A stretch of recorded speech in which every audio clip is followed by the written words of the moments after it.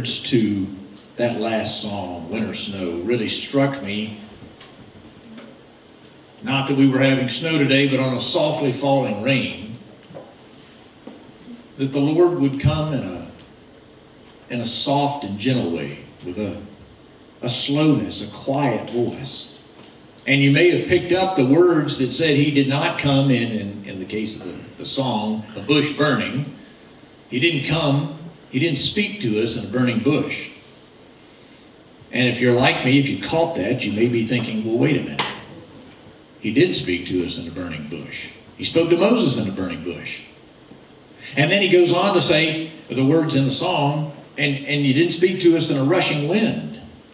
And you may be thinking of Elijah and thinking, okay, well, he didn't speak in the rushing wind to Elijah, and he didn't speak in the earthquake.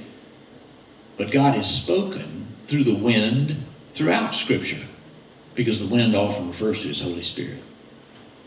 So you may be wondering, what was behind the writer of this song? Why would those have been some of the things highlighted? And what is the Lord wanting to tell us about this morning? Well, it's almost Christmas, and so it would just be out of character, perhaps. Certainly unexpected to not talk about the Christmas story this morning, so I want to invite you to turn to the Gospel of Luke, the very beginning, chapter 1. We have been through a lengthy study of Luke and the first part of Acts, but last Christmas we spent time looking at Matthew's account of the Christmas story, and today I want to look with you and listen for the Lord to speak to us through Luke's account. Kind of come back full circle. Again, we're in Luke chapter 1, starting in verse 26. In the 6th month of Elizabeth's pregnancy, God sent the angel Gabriel to Nazareth, a town in Galilee, to a virgin pledged to be married to a man named Joseph, a descendant of David. The virgin's name was Mary. The angel went to her and said, "Greetings, you who are highly favored. The Lord is with you." Mary was greatly troubled at his words and wondered what kind of greeting this might be. But the angel said to her, "Do not be afraid, Mary. You have found favor with God. You will conceive and give birth to a son, and you are to call him Jesus.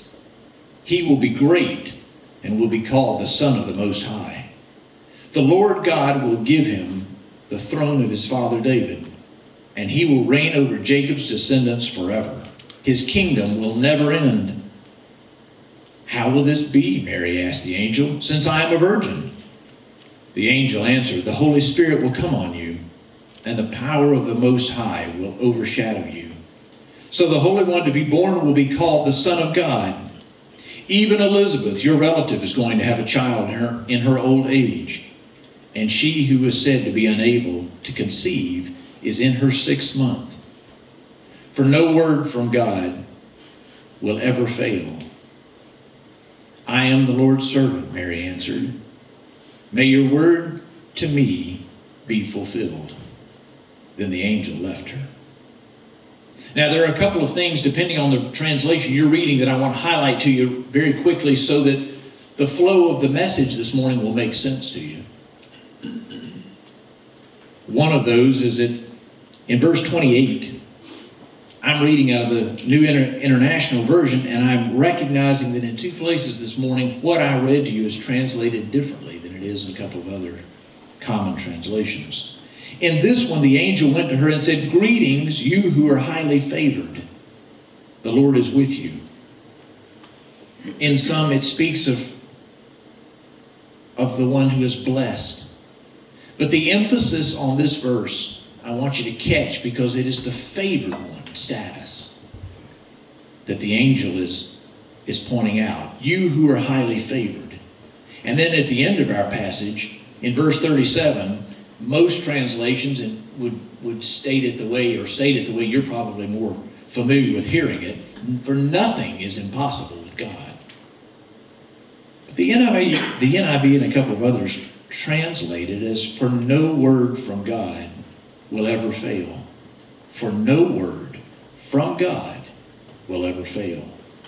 Hold on to two things as we go through the service.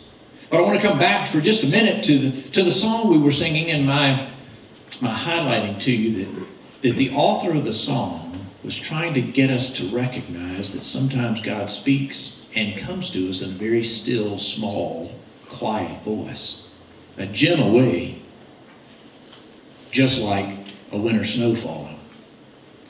Now, sometimes that's the way it is with winter snow falling. But if you've been paying attention to the news this past week, you might know that there was a particular place where the snow made a little bit greater sound than just quietly falling.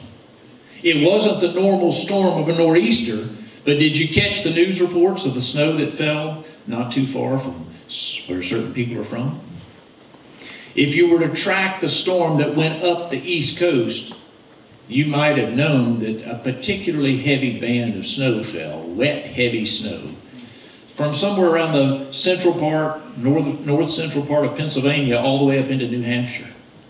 And when I say a little bit of snow fell, well, the reports are that more like 40 plus inches fell in a very short period of time. They said the rate of snow coming down was anywhere from 4 to 6 inches an hour for multiple hours. Imagine that kind of snow coming down. I don't know if you saw the pictures. I had fun kind of Googling and checking it out to see what all was there. And you could see a lot of snow. You could not see a lot of other things because the snow, frankly, had just buried everything. And I mentioned it was not like a nor'easter because the violent storm wasn't evident. It really was a slow-moving storm. It really was, in a lot of ways, a quiet, gentle storm coming through. It just dumped a lot of snow. It would be one of those that you might say came with a quiet voice, but carried a big stick. It just kept snowing. It struck me as I began to think about what it must have been like to be in Mary's shoes, that something like this storm might have had the same impact on her. The angel Gabriel came and spoke to her, and she was startled. You can imagine an angel coming and speaking to you, you'd be startled. And yet, the angel wasn't criticizing. The angel wasn't demanding something. The angel wasn't speaking of an upcoming punishment. The angel was delivering good news. But it was a quiet moment. Mary was not in the temple. And that's normally where the people of God at that time would have experienced. They would have been expecting to be with throngs of other people and maybe a big to-do when God came in their midst through the person of an angel. But in this case, God visited Mary in Galilee, in an out-of-the-way place with not much of a reputation at all, a little town of Nazareth. And he simply came as an angel with a very powerful message. That message, in fact, would have been like a deep pile of snow. It would have certainly gotten her attention. It certainly would have impacted her in a major way.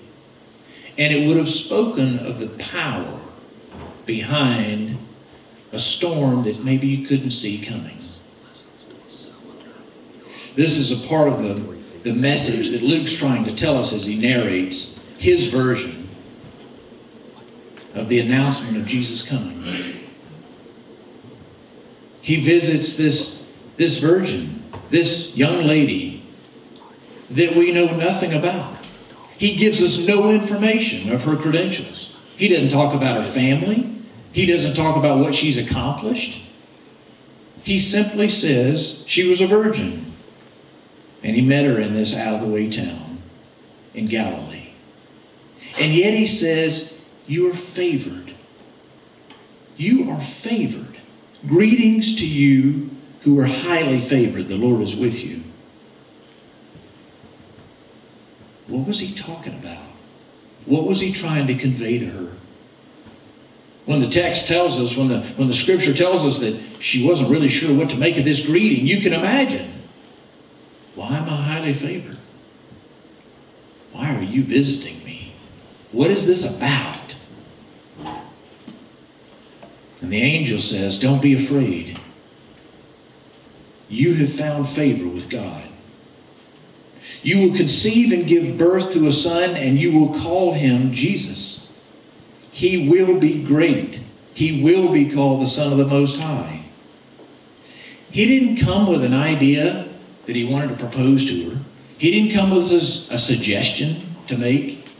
He came telling her a very definite message, and he told it in very powerful words. These things will happen.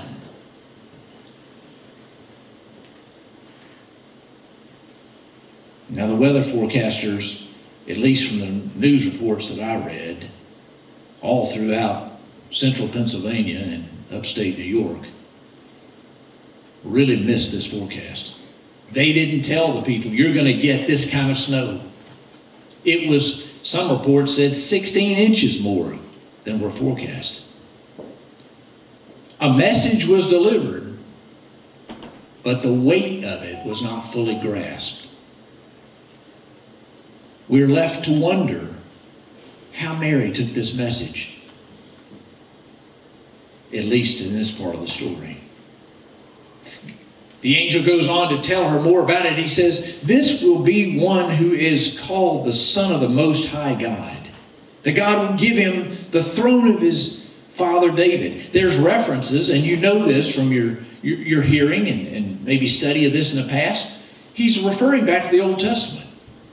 Mary would have known the Old Testament, at least in broad terms, and the angel is referring back so that she'll recognize his message. She'll recognize what he's speaking of.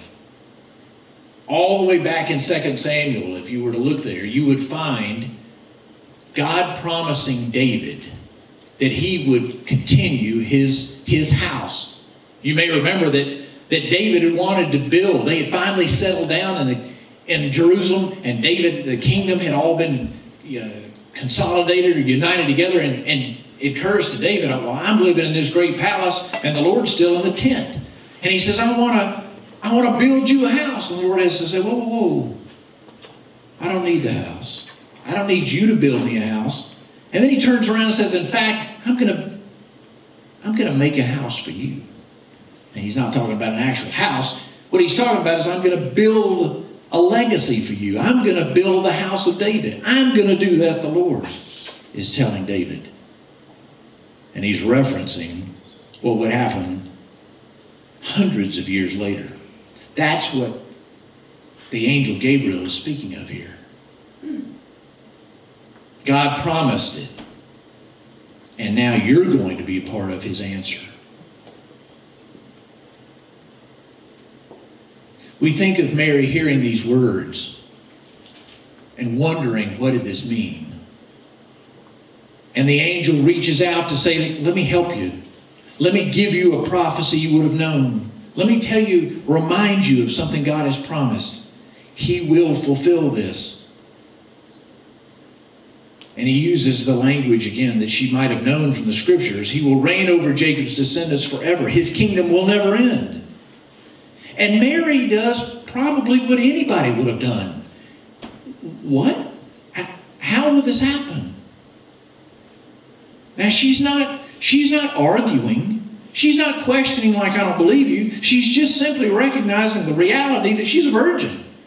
And while she's engaged, maybe even in a much deeper way than we talk about being engaged today, she's really committed to this man already. Finances have been exchanged in between families, so it's significant. She's connected to Joseph already. Still, she's a virgin. How is this going to happen? But she's not questioning. She's just simply wanting information. And he tells her, the Holy Spirit will come on you, and the power of the Most High will overshadow you. Again, this will happen. This is what God, through the Holy Spirit, will do. And He's going to do it so that there's no question as to where He came from. He's come from God, and He'll be called the Son of God. And as if, again, to try to help her, He gives her a sign, even though she didn't ask for one. And He says, even now Elizabeth, your relative, in her old age is going to deliver a child. How in the world does a woman of old age get pregnant in the first place, let alone deliver a child? How could this be? How can a virgin conceive? How can an old woman conceive? And yet the angel is saying she's already conceived. You're going to find out when you meet her that she's already pregnant, and it will be a sign to you. For nothing is impossible with God, or for no word from God will ever fail. What He's trying to say is that when God promises something, you can count on it, even if you don't understand it. Even if it's bizarre. Even if it's beyond your expectations. Even if it makes no sense in the current context you're living in. I can't help but wonder how this story speaks to us as we come near the end of 2020. I can't help but wonder, what does the Lord have to say to us? As we're looking hopefully to the future, we're looking hopefully into 2021, but the reality is we know we still have the effects, a lot of the effects of 2020. What are we to do with this? Well, I highlighted a couple of verses to you earlier because they're significant for us to remember. When the angel said to Mary, "You who are highly favored," the words in the original that we use and translate as "you're highly favored," well, those words Paul repeats when he's talking to the Ephesian church. If you were to look in Ephesians, you'd find out that in the first chapter, you'd find out that Paul is saying the same thing. He says, to the praise of His glorious grace, which has been freely given us in the one He loves. In other words, you're highly favored as well. There's something in Mary that is the beginning of a different kind of blessing, a different kind of favor that God's putting on His people.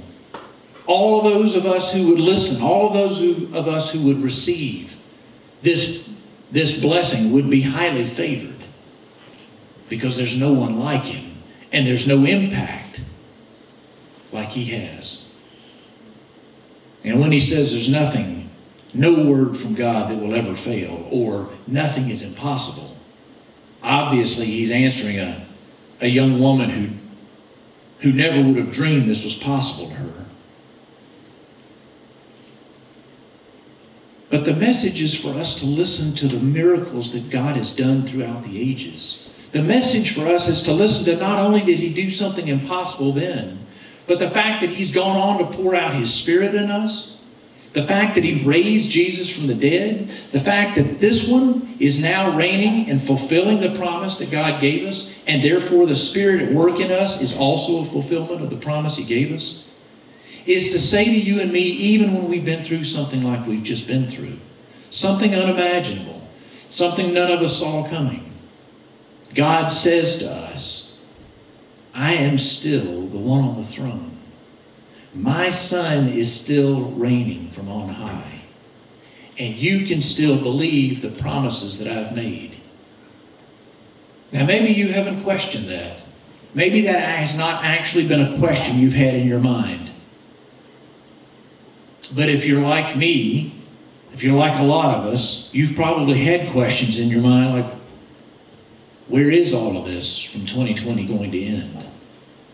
It's changed us. It's changed us in a lot of ways. And in fact, it's probably changed us in ways that we're not going back. There are things happening in our country and culture that make us wonder, what is the future? Do we still have the promises of God? Can we still count on those promises? You and I as followers of Jesus? Sure we can. But do we carry that with us as we face each of these challenging trials? Or do we find ourselves really getting concerned and perhaps anxious about the effects? Do we find ourselves thinking, this should never have happened? What do we need to do to prevent this from ever happening again? Even though the same Word that has given us these promises have told us, the living Word, we're going to have trouble in this world. Well, we got it, don't we? And yet we find ourselves struggling. It's not supposed to be this way. What do we need to do to change this? What do we need to do to prevent it? I'm not suggesting to you this morning that we just roll over. I'm not suggesting to you that we stop working for good things. I'm not suggesting to you that we just look at a problem, whatever we face, and say, oh well, it's fine, God will work it out. He still wants us to partner just like He wanted Mary to partner with Him. Hear this. He said these things will happen, but she had to agree. Mary had to be a partner with this. Now you might argue, well, surely God knew this before He asked her. I won't argue with you in that. Nevertheless, Mary had to say yes. You may remember that when He came to Zechariah, John the Baptist's son, their father, and He said to him the similar kind of thing, you're going to have a child. Your old wife is going to have a son. Zechariah didn't believe him. And there was punishment inflicted. Gabriel, bam! Zechariah couldn't speak.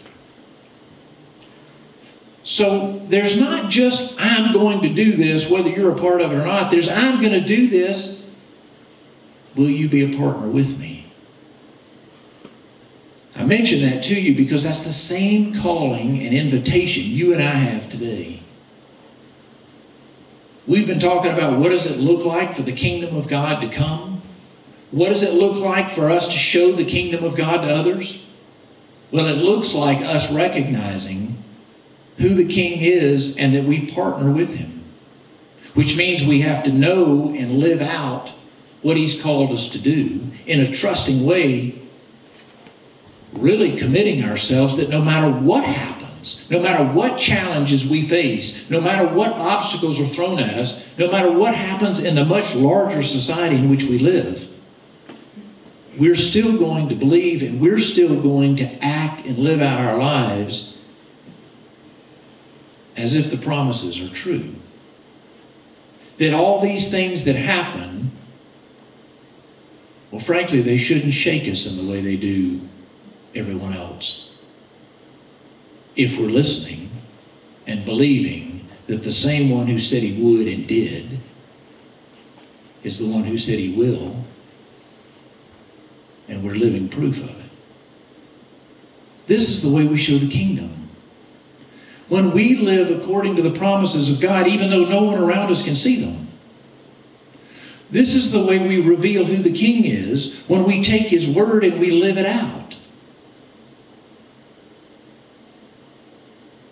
We're going to have some anxiety. I get that.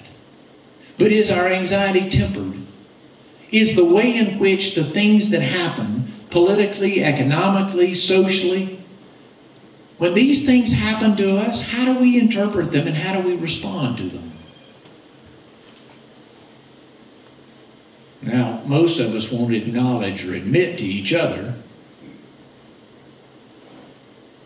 maybe some of the wonderings and thoughts we've had in our heads. Or maybe some of the reactions that we've had to these things when we have had violent emotions inside, and these things must change. Is it possible that God is wanting to work through these changes? Is it possible that God is wanting to reveal Himself in His way of being and what it means to live in His kingdom through you and me? Is it possible that what God is looking for is for us to say again, even in the midst of substantial challenges. You're still my God, and I still believe your promises, and I'm still going to act based on that trust that you have earned and established with me. So we come back to the Christmas story, and we come back to the still small voice, and we come back to the humble manger. And we should ask ourselves, what are we celebrating? What are we anticipating? What impact has this one made on us? And what do we have to tell others about it? When we sing, when we celebrate, when we exchange gifts in the way of an example of the gift God has given us, do we do it as people who believe in our actions? Do we do it as people who lead our lives in the way that Mary did? Lord, I don't understand how you're going to bring us through. And I may ask you, I may wonder, how are you going to do this? But I don't doubt in my heart. Because you're still the God who promises to bring us through. You're still the God who made good on the promises you've already given us to bring a child, a king, through the most unexpected circumstances. You're still a God who, no matter what the world throws at us, will see us through to the fulfillment of your kingdom. Friends, that's the invitation for us. To hear that and to believe it more than just in our minds. To believe that more than just in our hearts. To believe it in the way we live it out. So that those who don't know can actually see it. But for that to happen, we have to come back to that manger. We have to come back to that gift that he's given us. We have to come back and accept the fact that we simply can't know what it's going to look like. But we know the one who's promised is true and faithful. And so we live accordingly. This is the good news of Christmas. The promises of God stand because the one who makes them is faithful. This is the reality of such a bizarre story. If it were to happen in your life or mine today. But no more bizarre than for you and I to serve a king we can't see in a kingdom that isn't evident unless we make it evident. This is Christmas. This is the gift. This is the one who comes and says, I'll work through you. I'll work in you and through you if you'll let me. If you'll partner with me. And I'll bring my kingdom. All are welcome. Will you? Will you hear with ears to hear? Will you hear with a determined willingness to trust? Will you hear with confidence that he will bring us through no matter what we face? Maybe not in the way we're expecting, but he will make good on his promise to never leave us and always be with us and to bring us into the new life he's promised. Can you take that? Can I take that promise and carry it forward?